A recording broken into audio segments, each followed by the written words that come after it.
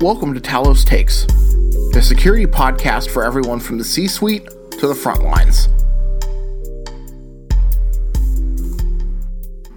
All right, hello everyone. Welcome to another episode of Talos Takes. We are all back from Vegas and RSA, and I'm joined today by Paul Eubanks from our threat intelligence team. Thanks for coming on, Paul. Hey, thanks for having me, John. So, real quick, this is your first time on the show, but I hear that you are going to be on an upcoming Beers with Talos episode.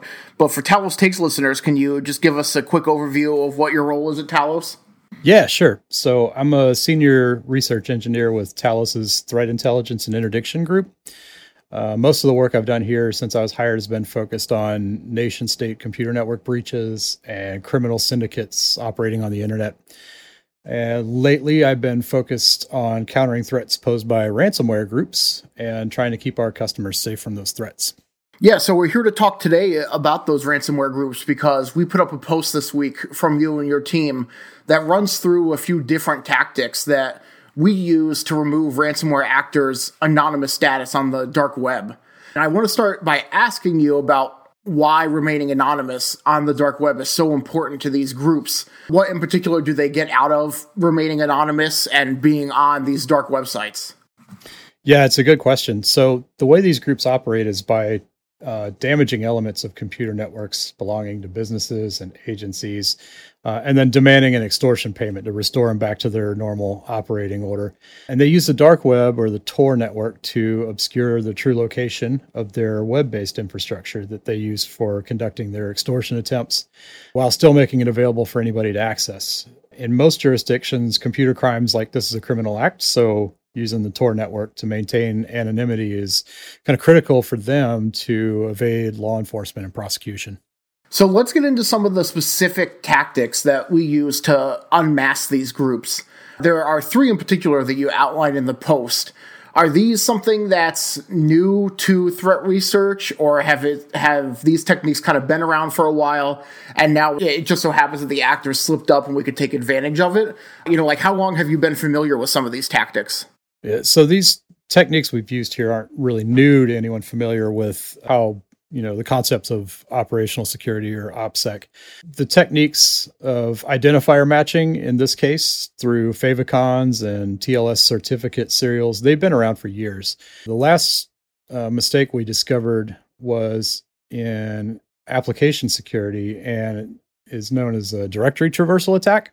And this sort of screw up has been around for, 20 years plus. So I'm honestly surprised any group engaged in advanced computer network breaches like ransomware would make such an amateur mistake.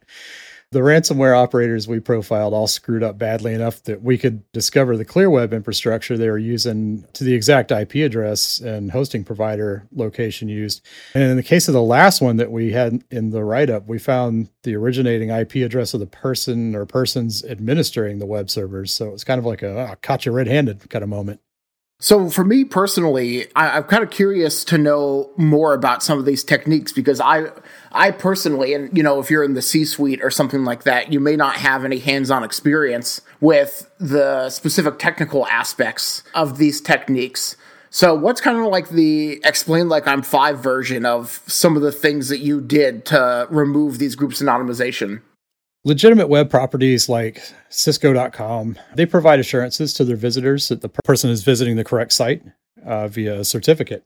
The user can look at that certificate in the web browser and verify that the site's valid and it belongs to Cisco.com.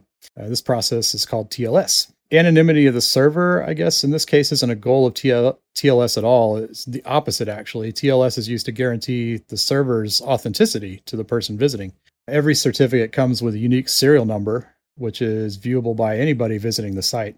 In the case of certificate matching, we're able to match the serial number on the certificate used by the ransomware site on the dark web to a single site being used elsewhere on the public internet.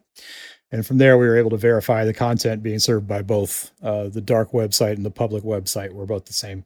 In the case of favicon matching, it's very similar. You're matching a page element there. It's a unique page element being served by the ransomware gang on the dark web, we matched that with a page element being served with a single website on the public internet. In this case, it was a branding icon the ransomware group chose for itself, I guess, to appear more legitimate. The final tactic was to use their own infrastructure against them. So ransomware operators often provide a chat room on the dark web to try and harass their victims into paying for a decryption key to provide to their victims so they can restore the damaged files. The ransomware operators will offer to restore one small file as a test bed and show of faith. So they put like an upload and download button on the same page that they used to chat with their victims. And in this case, we're able to manipulate this mechanism a bit to get the web page to send us back any file of our choosing. While the group managed to properly obscure the actual IP address of their hosting server, it didn't really matter. We didn't need it because we found something better. We told it to send us back the logs of all the users who successfully logged in to an administrative section on that ransomware page. And the server just happily told us the originating locations of all the ransomware operators administering it. I'm curious what this forces ransomware actors to do now that we've put this information out into the public. They basically, is the hope here by us disclosing this, hey, they have to kind of go back to the drawing board and rethink their infrastructure? Yeah, it may impose a cost on them. They may have to rebuild some of their infrastructure. They may also have to go back and look for other breaches because, if we found it pretty quickly, odds are other people have found it as well. Yeah, it's going to impose some sort of friction on them in their operations and potentially help hosting providers as well, kind of weed out some of the malicious actors that are using their networks.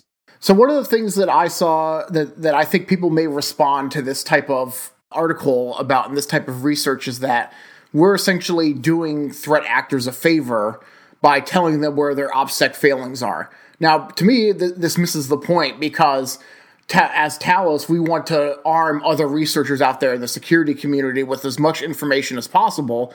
And also, I'm stealing this from our teammate Ryan Petney, but if a threat actor was already looking to us for advice on OPSEC, then they're probably not doing a very good job anyways. But I'm curious, your thoughts on the topic and why you feel that, just putting all of this information out there is the net benefit of the security community. Yeah, so this is a tale as old as time. In every disclosure done, there's a calculus involved between getting information out, which is helpful to defenders, versus helping the bad guys, right? And it's always a balance.